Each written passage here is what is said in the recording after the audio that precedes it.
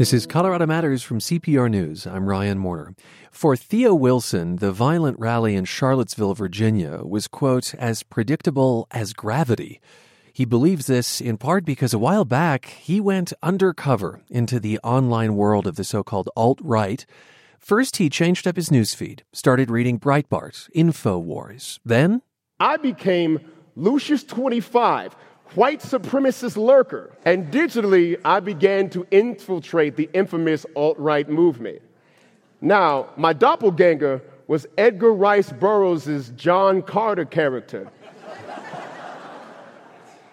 a sci-fi hero who was once a Confederate soldier. And to think, years ago, I would have needed, acting training and, makeup and a fake ID. Now I could just lurk. But he didn't just lurk. He engaged, commented. His alter ego called out Barack Obama as a, quote, race baiter, and he threw out slurs online that he'd experienced as a black man. Since the deadly rally in Charlottesville, his July talk at TEDx Mile High has gone viral with more than 5 million views. It may have even surpassed that since I last looked, but Theo, welcome to the program. Thank you very much, my friend. Why were the events in Charlottesville as predictable as gravity, something you told Westward earlier this week? Because the forces that propel racism in a real sense in this country have never been uprooted. They say that history is cyclical, and because of that, this was coming. And unfortunately, it manifested as a death in one person. There were so many who had hoped going into the Obama administration that this would become a post-racial society. Yeah, I think what I hear in your words there is that that's not the case. Well, I consider the fact that I am the first generation of my family born outside of legalized Jim Crow apartheid. My parents were born in the 40s.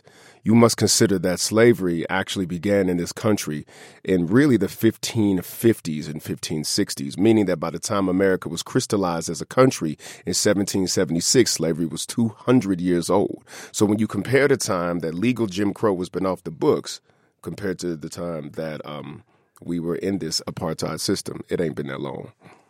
You are an activist and Yes, a sir. slam poet, and we first met you in 2015 at a barber shop in Northeast Denver, where you organize a series of community forums on big issues, including race. Yes. This is an event called Shop Talk Live. That's and right. your work means that you've posted videos in the past that garner nasty, racist comments. Yeah, man. How was it to go undercover and make those comments yourself? Well, it was interesting because immediately, and I talked about this exhilaration, I got reinforcement. And so I realized that if you have social reinforcement, no matter how wrong you are, you'll feel that you're right.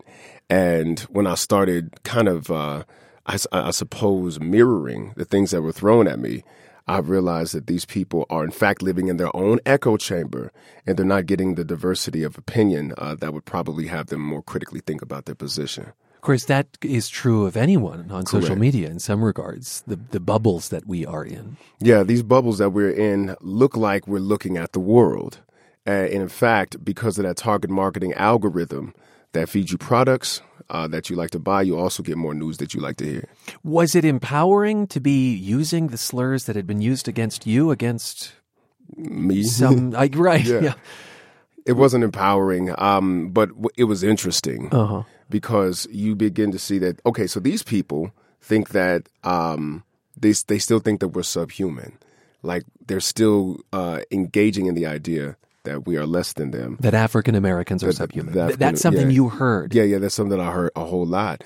And the fact that they actually believe it was probably the most shocking thing of this entire experience. But no, it wasn't empowering. In fact, it was a little bit disheartening. What else did you see? What I heard was fear, my friend. I heard this fear of loss, that the changing demographics meant that as a race, quote unquote, white people would end up losing their benefits. And I said to myself, you know what? If you're losing, we don't feel like we're winning. You may want to examine that. Fear. It's interesting. I want to play a little bit more from the TED Talk, because one place you found almost some compassion is in what it's like to be afraid. Yeah. In navigating around the so-called alt-right movement online, you learned about the concept of white genocide. That diversity will be a force that will wipe them out. Now listen, I know what it is to fear for the fate of your people. Between crack, AIDS, gang violence, mass incarceration, gentrification, police shootings, black people have more than enough reasons to stay up at night. But how do you respond to this fear of white genocide?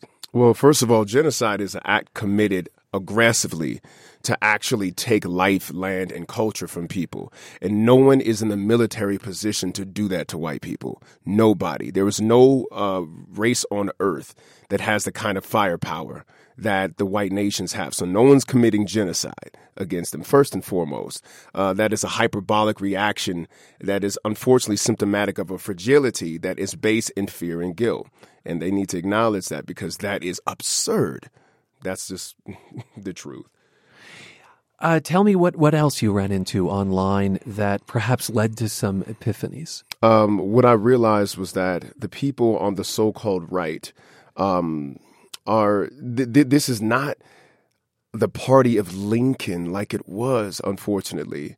When you can have people calling themselves Republicans garnering Confederate flags, the very thing that Abraham Lincoln ultimately sacrificed his life to defeat, what you have is a wayward party in that sense that you would passively harbor. Let's look at what happens passively. And let me make it clear: this is not you're saying the entire Republican Party, but the element that you were looking into online. When you passively enable this element to fester, it was only a matter of time before it birthed itself into the forefront, and the elements that make these Confederates be who they are, or so-called neo-Confederates, has not been uprooted, which is environmental learning of white supremacy. We haven't addressed that yet. Will you say more about that? Environmental learning? I'm not sure what you mean. Okay, what I'm talking about is that you learn how to make recipes from your mom. You learn your worldview from the paradigm of your parents. And no integration, because integration was ultimately a social experiment, making it legal for us to be among each other will uproot that environmental learning piece. So we haven't actually attacked the roots of why racism sprang up in a brand new generation of white kids. We had never even seen a lynched body in public before. And yet so much of that remains. And you're saying it's because the root causes haven't been addressed. And it's very difficult to do that. Mm-hmm. Yeah, I don't suppose you have the answer to that, do you? Well, what it is that one of the things that can be done institutionally is to tell the truth about what actually happened in history. Count the bodies. Be sure that you tell about slavery not just being an economic means, but a means by which African bodies were subject to medical experiments, and that the cultural teaching of inferiority, the science of phrenology, was considered cutting-edge science at that time. Tell the whole truth, and you may have the ability to uproot and counterbalance the environmental learning piece that makes racism spring up again. You're listening to Colorado Matters. I'm Ryan Warner, and we're speaking with activist and slam poet Theo Wilson. He did a TEDx Mile High talk describing his foray into the online world of the so-called alt-right. He did this as an African-American, assumed a different online personality, and this video since Charlottesville has really gone viral. And I think what's interesting is you didn't just have realizations about the alt-right, but about the left as well. Liberals have this wide acceptance for everybody, except for those with honestly held conservative viewpoints. Heaven forbid you love God, this country, and mean it, right? You also say the left's wholesale demonization of everything white and male has spurred on the far right. Will you expound on that for me and how this foray into the online world opened your eyes, perhaps? Yes, sir. What happens to people is that when they get any kind of negative feedback for who they cannot help but being, who they kind of help but be, it creates a defensiveness. And if there is a historical basis, there's clearly, if you take a look at who has been president for the last 200 years, there's clearly something that enables white maleness into power. But for those who don't feel like they have that type of experience, putting them in that category makes them defensive without context. And that's what happened to the left. And now this entire narrative of, no, this is the devil, this is always the evil person, the bad person, really in a similar and screwed up way is reductionist to the humanity of folks who fit that description, even if there might be a historical background behind it. So that reductionism of humanity, you're saying that there's the potential for that on both sides in this debate. Oh, yes. And often the left has no idea that they're doing it because they feel so justified by taking up for a history of people who have been downtrodden, that they don't often see that reductionism can be a spur to the other side. What do you say to the person who says, yeah, but aren't Nazis and Ku Klux Klan members as close to evil as you can get? Well, not all white men are Nazis and Ku Klux Klan members. Nor was I. Yeah. And that would be what I said in that instance. Meaning that ultimately, we are all together on this little spaceship called planet Earth, and everybody's got something to contribute to the equation. I make sure that I give everybody that I meet the benefit of the doubt of their humanity before I go reducing folks. And that is something that I think we could be a little bit more careful about on this side. Bring me into an everyday conversation that might happen with someone who has different political views. How would that change how that conversation begins? This is a lot of what you do at Barbershop. Yeah, I got to make space for people. If you really want things to change, statistically speaking, open debate in terms of a conflict style does not achieve the results that is intended most of the time. Rejecting people into correctness works for some, but statistically speaking, not all. I want to flip this around. How would you feel if members of the alt-right were pretending to be black in, say, a Black Lives Matter online circle? They have. Like they've done this already, you know. How do you know that? They've been busted before. Certain people in the Black Lives Matter movement are very computer savvy, and they've just simply unearthed some of these folks. And it's just been something that actually is done more often than you would think. Is there an inherent dishonesty in it? Well, in terms of going undercover as somebody else, absolutely. It's something that, of course, I'm not fairly representing myself because I'm acting like I'm a white person and I'm not. The issue, and a racist white person at that, the issue is it was an experiment that I needed to see what was going on the other side to make them so polarized and to cause such division. And so I never intended for all of this to happen. Like, it's so insane that this blew up like that. When I was doing it, I was just doing it. And I never thought I'd talk about it publicly. Yeah, and so National TED picked seriously up your TEDx Mile High talk after Charlottesville. And as we said, it's been viewed more than 5 million times. Yeah. There's feedback that comes at the bottom of the screen. Yeah. What feedback has given you the most pause? Well, it's interesting because there's a YouTube link and a Facebook link. The YouTube link is about 20,000, and the Facebook link is the one that has over 5 million. Yeah. And with Facebook, you don't get the downvote section and the upvote section. And YouTube, you get that. So if you go to the YouTube link, there's lots of downvotes. And when you read those comments, they are not as forgiving or friendly as the ones that you will find that's on the TED, the actual TED Facebook page. Yeah, but what have you heard in the feedback? I've heard the same thing that I've always heard. It's the same, somebody's likened me to an animal on there. You know, painful, but nothing new. What you see there is that people, and I think that on the YouTube side of the internet, lots of the YouTube traffic happens to be the folks who feel the way that the alt-right does. And you don't see that as much on the TED site. In a way, what you're saying is that this experiment, then uploaded as a video, garnered more of the kinds of comments, racist comments, that launched the whole endeavor in the first place, it sounds like you're saying. Yeah. Theo, thank you for being with us. Appreciate it. No problem. I appreciate your time. Theo Wilson is an activist and slam poet. He also created Shop Talk Live, a series of community conversations at a barber shop in Denver's Montbello neighborhood.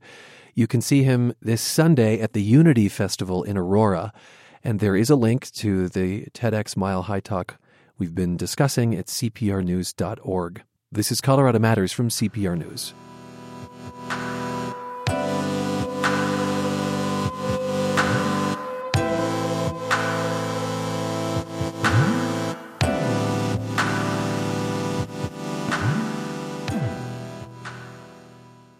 The grisly murder of a family in Aurora in 1984 was seared into Matthew Sullivan's memory. It was shocking. And it happened at a time in my life when I was kind of straddling the place between adulthood and childhood, 8th grade. And it was the first incident that really took me out of childhood. It terrified me, and it terrified my whole family, and it terrified all of our neighbors. And I think that anybody who was in Aurora or Denver at the time felt that shock and horror. The case remains unsolved, and it's partly what inspired Sullivan to write his new novel, Midnight at the Bright Ideas Bookstore. We spoke with him in July, and in that interview, he mentioned the Aurora police detective who works the case still today. He is Steve Connor, and this isn't the only thing on his plate. Aurora's one-man cold case division has more than 30 active investigations. And Steve, welcome to the program. Thank you. In 1984, Bruce Bennett, his wife Deborah, and their 7-year-old daughter Melissa were bludgeoned to death in their home. The killer also attacked their other daughter, 3-year-old Vanessa, who was severely wounded but survived. Why has this been such a hard case to solve, do you think? I think the most difficult aspect of it is, at the time and even now, focusing in on the randomness of that case and ultimately how it connected to one or maybe two other cases that were being investigated around the same time. So it might be connected to other crimes, but the randomness, you say, makes it difficult. What do you mean? That it is. It's definitely connected to one other case, okay. Possibly two. We believe two.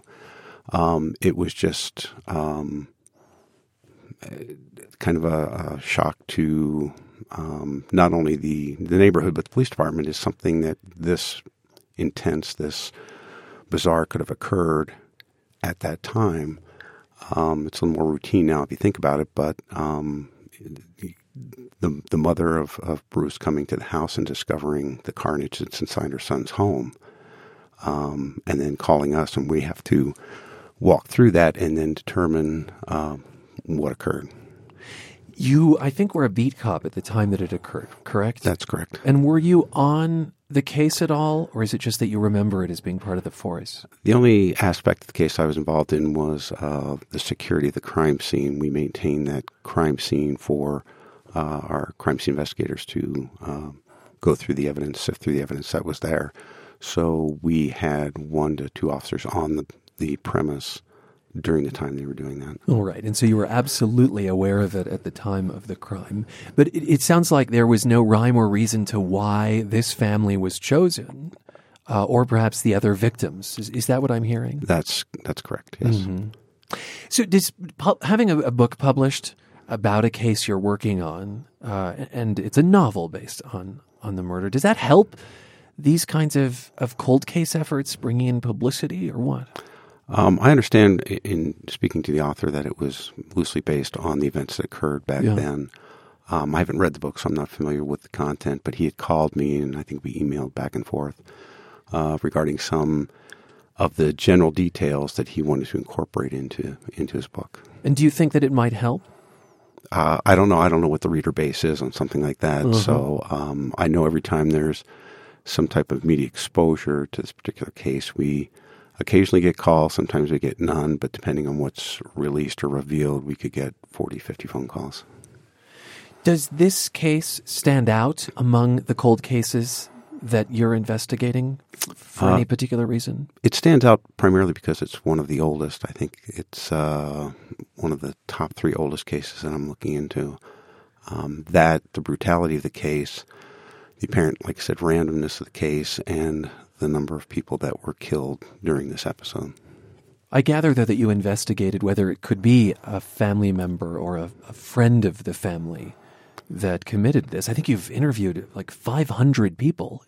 Not me personally, but the case investigators. That's right. Yeah, these things go on for years, and not all of that takes place under your tutelage. But I'm assuming that people closer to the family were also investigated.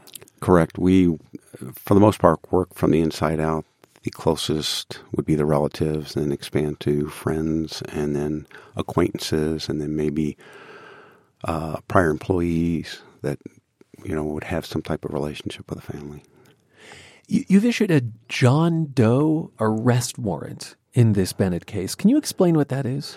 Actually, that was issued prior to me getting involved in the case. It's been out for some time, in other words. Right. It was Investigator Marv Brandt, who is a former detective with the Aurora Police Department, and Detective Casey Williams were the ones that actually collaborated to get that warrant from the Arapahoe County DA's office. And what is it? It's a warrant based strictly on, I guess, the DNA content of the suspect.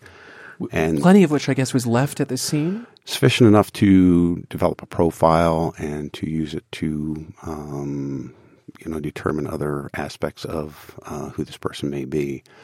And it's just a series of numbers and letters in different areas that say this is the identifier for this DNA, and that's the warrant we have for it. Okay, so you issue, in other words, a warrant for DNA, but you haven't matched that to anyone in any kind of database. On TV, these things happen so immediately. There's DNA evidence, and then the person is tracked down. How come that doesn't happen in 60 minutes in the real world? In this particular case, the only match we got was with the Patricia Smith case in Lakewood. Unless the suspect's DNA is in the database, it will not spew out or spit out an identification of that person. This was a flight attendant, I think, who was murdered. No, the flight attendant was beaten and left for dead, but she survived. Okay, but that's the case you're saying is associated with it? No, Patricia Smith, she was killed out in Lakewood. That's the case that's associated forensically with the Bennett case. My apologies. About a year ago, there was a new invention in DNA imaging that became available, and the department issued a composite of what the killer may have looked like 30 years ago and what he may look like now. You can see those composites at cprnews.org. And at the time, you thought that might be a breakthrough in the case. I was kind of hoping it would be. We felt, based upon what the FBI profile provided to us and the demographics of Aurora during 1984, that the suspect was probably a white male. This confirmed that, along with giving us a general image of what this person could have looked like. You really have to take into consideration, lifestyle, whether the guy's, stocky build, slender build, if he's got, acne or something like. They can't determine that. So This gives you a general composite. A very general composite. Correct. But that did not really knock anything loose. Got a lot of phone calls, but no, it didn't generate any additional information. Mm-hmm. How often is a cold case solved, would you say? I don't know that you can put a time limit on it, or percentage, quantify the success rate. When they're solved, why is it? It's usually, for me, it's been basically a forensic connection between the suspect and the crime scene.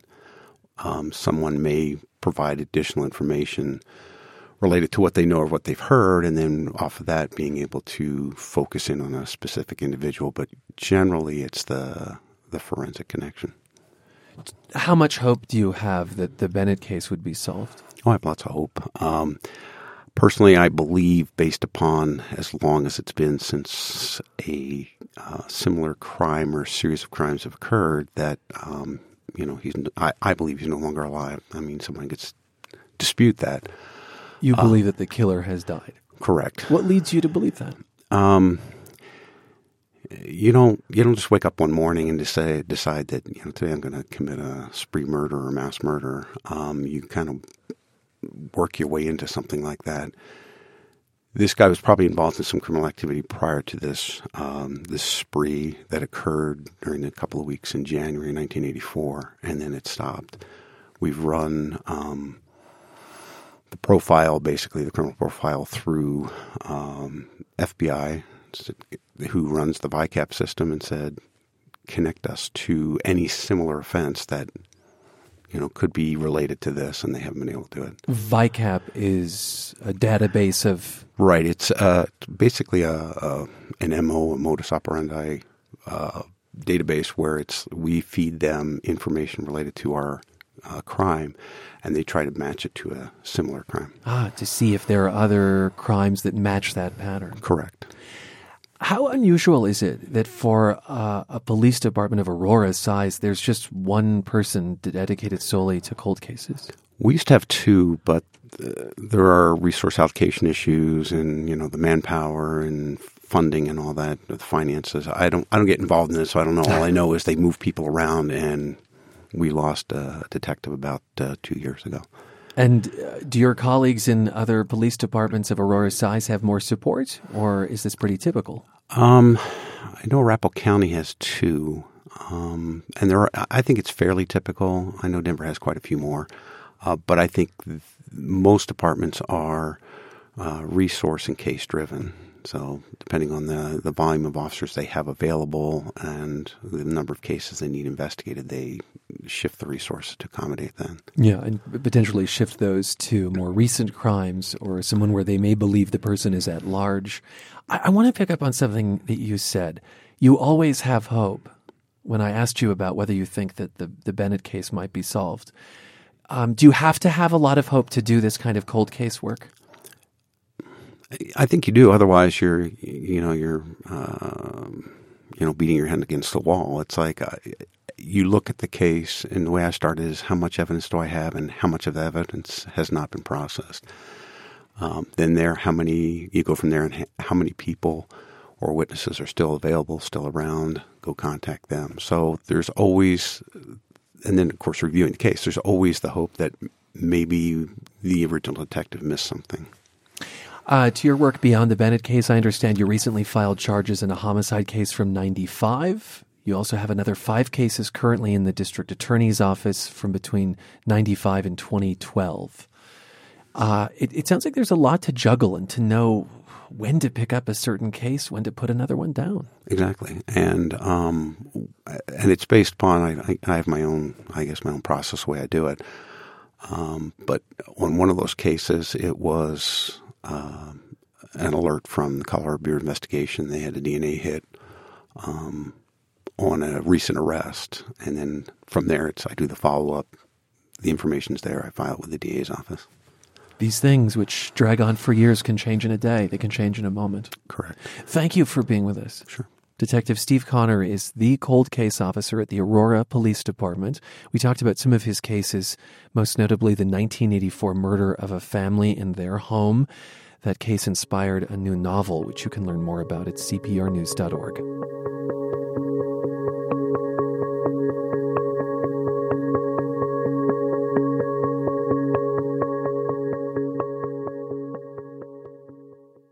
Two young entrepreneurs in Denver say they were motivated to start their company by attacks on women in their families.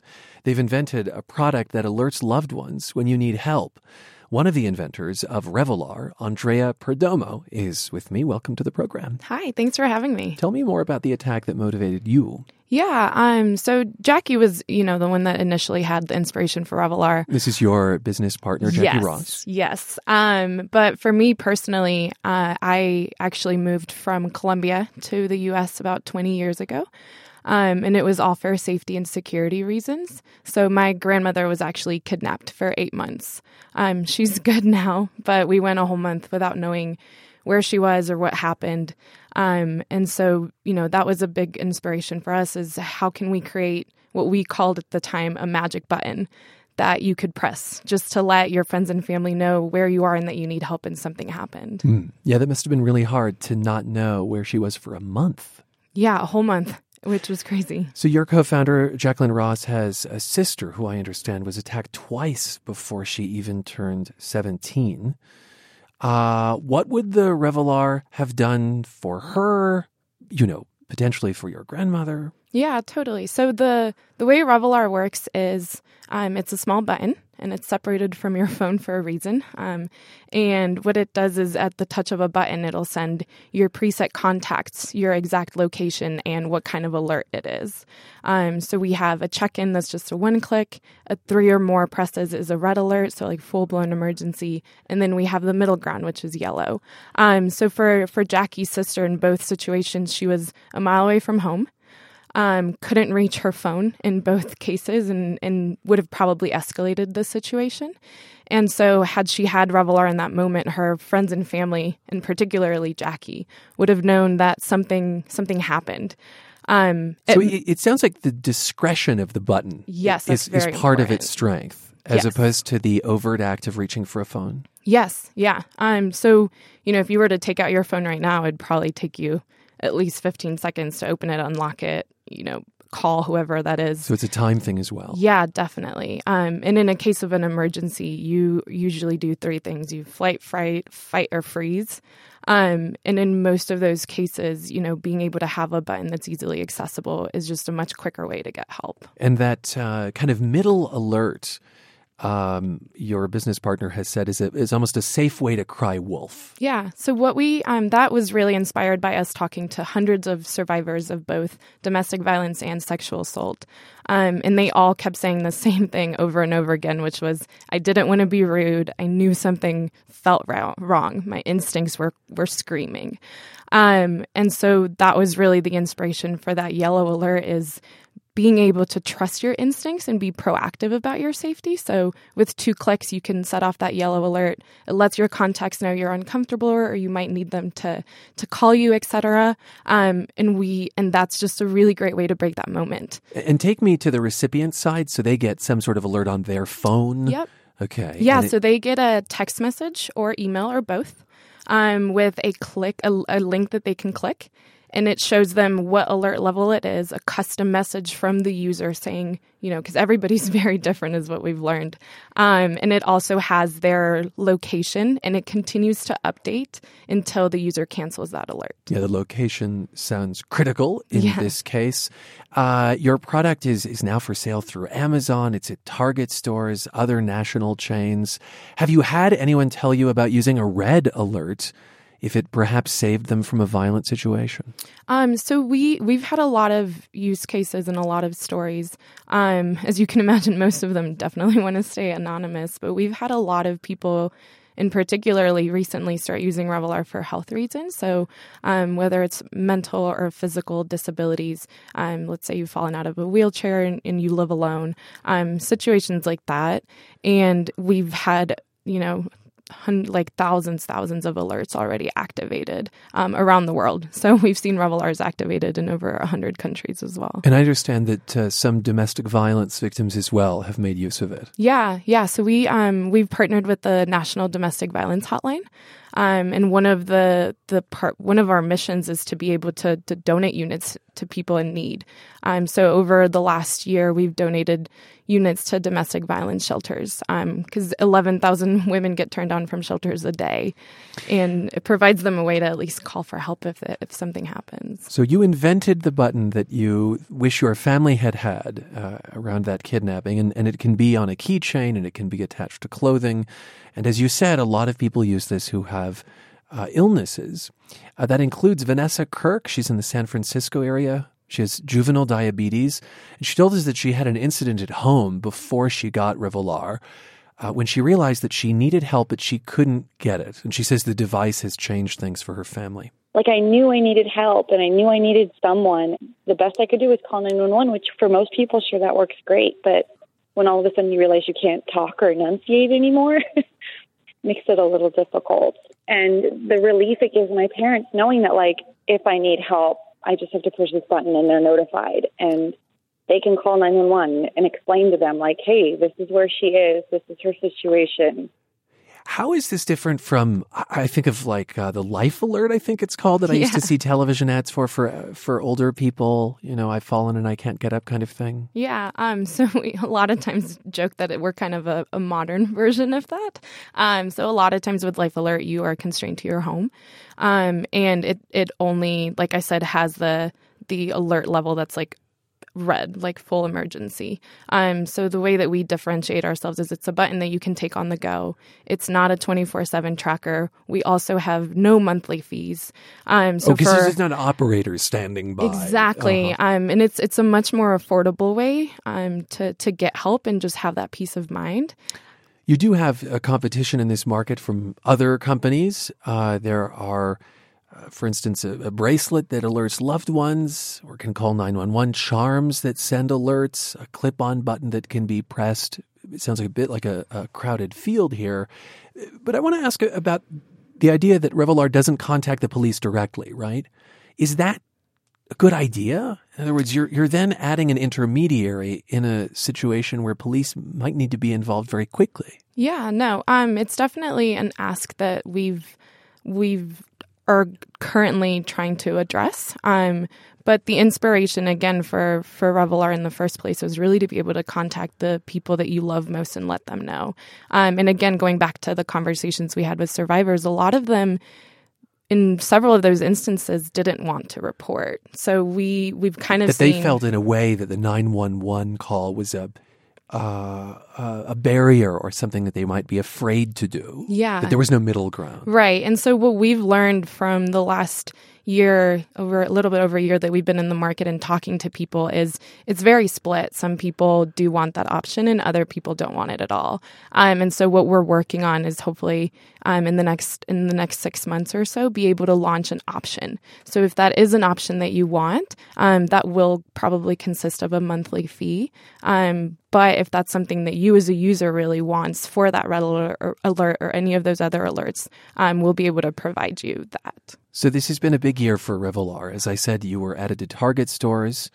You put out a second product that adds features like a locator to help you find your keys if you attach Revelar to your keychain. And you hired a new CEO, Brian Thomas, who led OtterBox, the Fort Collins company that makes phone cases, among other things. How hard has it been to give up running the company yourselves? I mean, it's definitely been a transition, but I and Jackie probably, we've talked about this a lot, feel the same way. It's one of the best decisions we've ever made. So it's both, I've said it's very selfish and selfless, because we ultimately, Revelar has to exist and Revelar has to grow exponentially.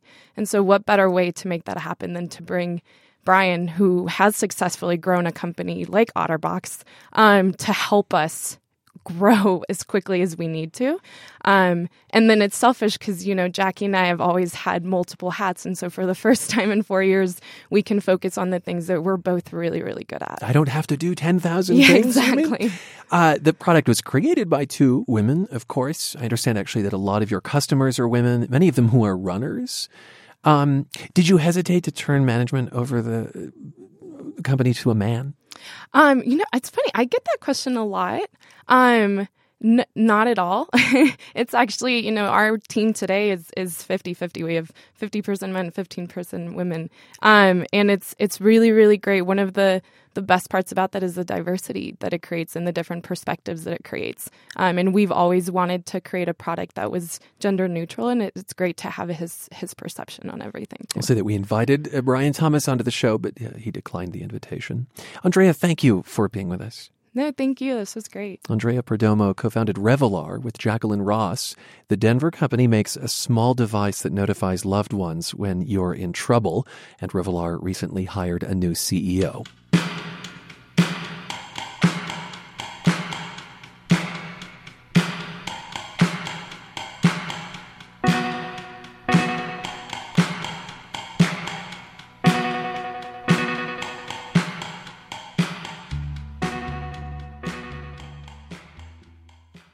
Some people love Colorado so much they get state-specific tattoos. The other day, we introduced you to Kate Kirkwood of Denver, who grew up going to Lakeside Amusement Park and has a tattoo on her arm of the park's very recognizable Tower of Jewels. It's just a part of Denver history that I love, and I like the old Denver, and there's certainly good, cool things that are changing about the city, but there's this retro griminess that we're losing. Well, we wanted to know if there are other people with Colorado tattoos. The answer is yes, and let's hear from some of them in our feedback segment, Loud and Clear. Kaylee DeLeon of Brighton has a small black and white tattoo of the I-70 symbol. I'm constantly stuck on I-70, so now it's stuck on me. She works for an oil distributor, so the highway looms large in her life. Meanwhile, Bree Davies, who was born and raised in Denver, has a tattoo of a woman crying into a phone saying, "Denver, are you still there?" Davies says it's a commentary on how fast the city is changing, an issue she took on when she wrote a weekly column for Westword, and an issue she still grapples with. While my column initially sort of began as anti-transplant, I realized that was a really counterproductive thought process because growth is inevitable at this point, and embracing the people that are moving here by showing them, like, hey, I know you read this listicle, top 10 reasons that Denver's rad, but those were sort of surface things. Here are top 10 reasons I think Denver's amazing so that you know that the city that you moved to did have an identity before you got here. One tattoo can say so much. Then there's Christine Hartlob of Littleton. On Instagram, she posted a picture of her tattoo, an outline of Mount Bierstadt, and there's a date below it when she hiked the 14er with some friends. One of those friends died a little over a year after that from cancer, and she was diagnosed with cancer pretty quickly after we had hiked Mount Bierstadt. So it was kind of like the last time that we had a really great friend outing. So I got that tattoo to kind of memorialize that friend and the kind of spirit that she had. You can see these tattoos and many others folks sent in on the CPR News Instagram. So there you go, the answer to our question, are there more Colorado tattoos? Now, we'll answer one of your questions. It came after a conversation about affordable housing. In North Denver, neighbors want to create a community land trust. The idea is to buy property in Globeville and Elyria-Swansea and keep housing costs artificially low to prevent people from being squeezed out. Anytime a home turns over, owners would agree to forego market price. Well, Garland Campbell of Longmont wondered if these residents pay lower property taxes, and if so, how is that fair if they use city services? Garland, we got back in touch with our guest, Beth Source, who helps set up land trusts.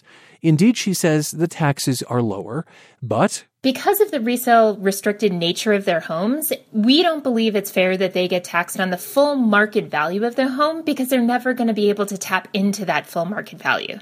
And so that's kind of the philosophical goal, but then also just on a practical level, in hot markets with rapidly escalating home values, the taxes alone could make a home unaffordable, kind of undermining the whole goal of the community land trust.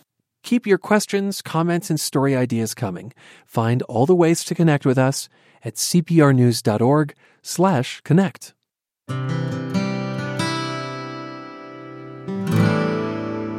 A lot of kids don't eat fruit every day, and the numbers are even worse for vegetables.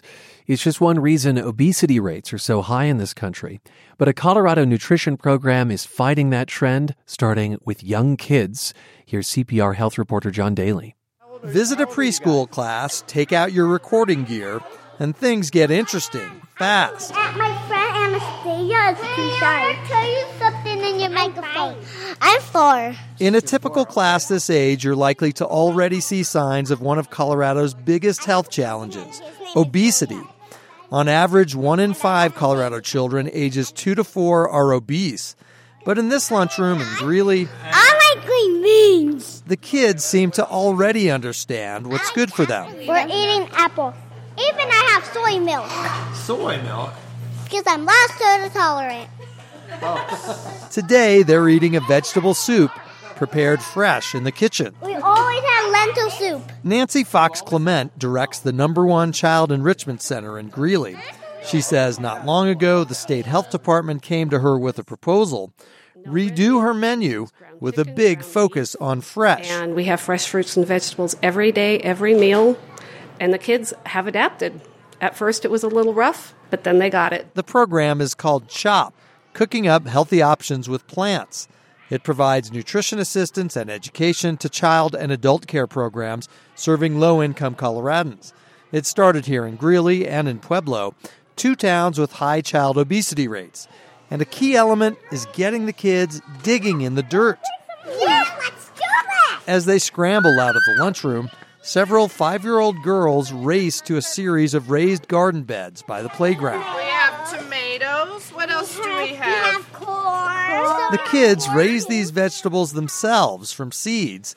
They planted them, they watered them, now they're harvesting them. Riley, Anastasia, and Analia all crowd around to explain about some things that are good to eat. Cucumbers, apples, broccoli, since broccoli also has vitamin C in it. Riley says eating these things will make you strong. Brittany Martins is a nutrition educator with the program. The money comes from a $500,000 USDA grant. Martin says elementary, middle, and high schools have benefited from farm-to-school efforts. What's new here is getting to the kids even younger, in preschool. We're really frontiering in Colorado, the first farm to preschool program, because we're wanting to hit these children at age 3 to 5. They're going to be pros when they go to elementary school. They're going to be teaching them about spinach. Mother Lindsay Minnie has a pair of children at this center. She says she's seeing an impact from the program at home.